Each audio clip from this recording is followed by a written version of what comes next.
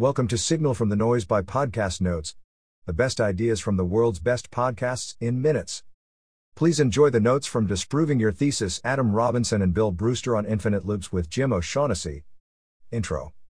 Adam Robinson, Adam Robinson, is the co-founder of the Princeton Review and is a global financial advisor to some of the world's largest hedge funds. Bill Brewster, Bill Brewster, is an investor and host of the Business Brew podcast. In this episode, Jim, Adam, and Bill discuss the importance of consistently reevaluating your theses and the incredible power of how we interpret nuanced language, and more.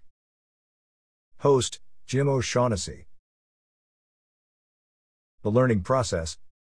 Adam taught his students at Princeton how to be resourceful with what they already knew.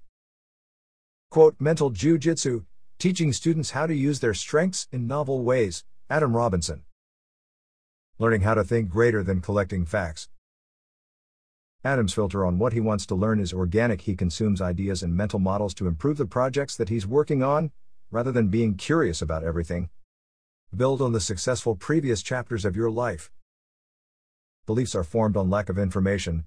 Models are designed to be challenged. Quote, take a simple idea and take it seriously. Adam Robinson quoting Charlie Munger. Quote, what do I need to see to change my view? I'm always actively looking to disprove everything that I know. I'm dogmatically flexible. Adam Robinson. Avoid confirmation bias. Beliefs are formed when you're no longer willing to accept new possibilities. Continually correct your errors. Mainstream news media has an issue with this.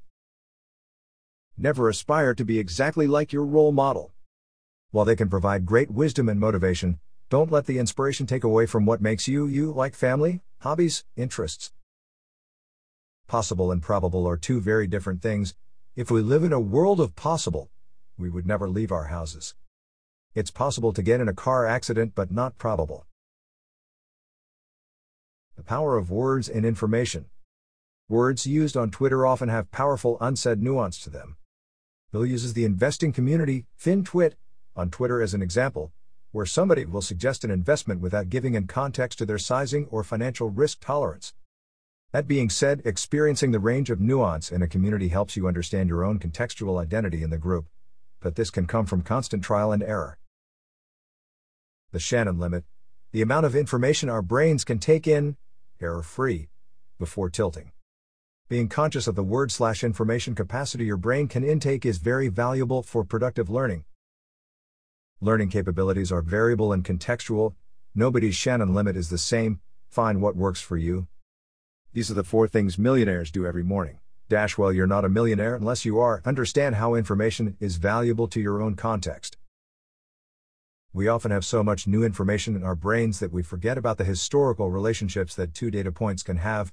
Do your homework. Navigating FinTwit. Quote, confident FinTwit is one of my favorite contraindicators. Bill Brewster. Bill loves to fade when everyone seems certain of an outcome. When the room gets loud, he gets nervous. Twitter stock positive sentiment tends to disappear in a downturn but is excessive in an upturn. Being good at Twitter is hard, especially FinTwit. Understand the nuance mentioned earlier. Never assume someone's advice is good for you. Mental models in chess. Quote, your rationality can only take you so far. Bill Brewster. After establishing rational possibilities, intuition comes in to leverage previously known and established strategies. Google through DeepMind taught a computer the rules of the game, but no strategy. In 4 hours, it accumulated more knowledge about the game than even existed. Most of what we knew about chess was correct, but some strategies were revealed to be flawed. That wraps up the notes for this episode. 5-star ratings are very much appreciated. Don't forget to go to podcastnotes.org and subscribe to our free newsletter. The top 10 ideas of the week. Every Monday.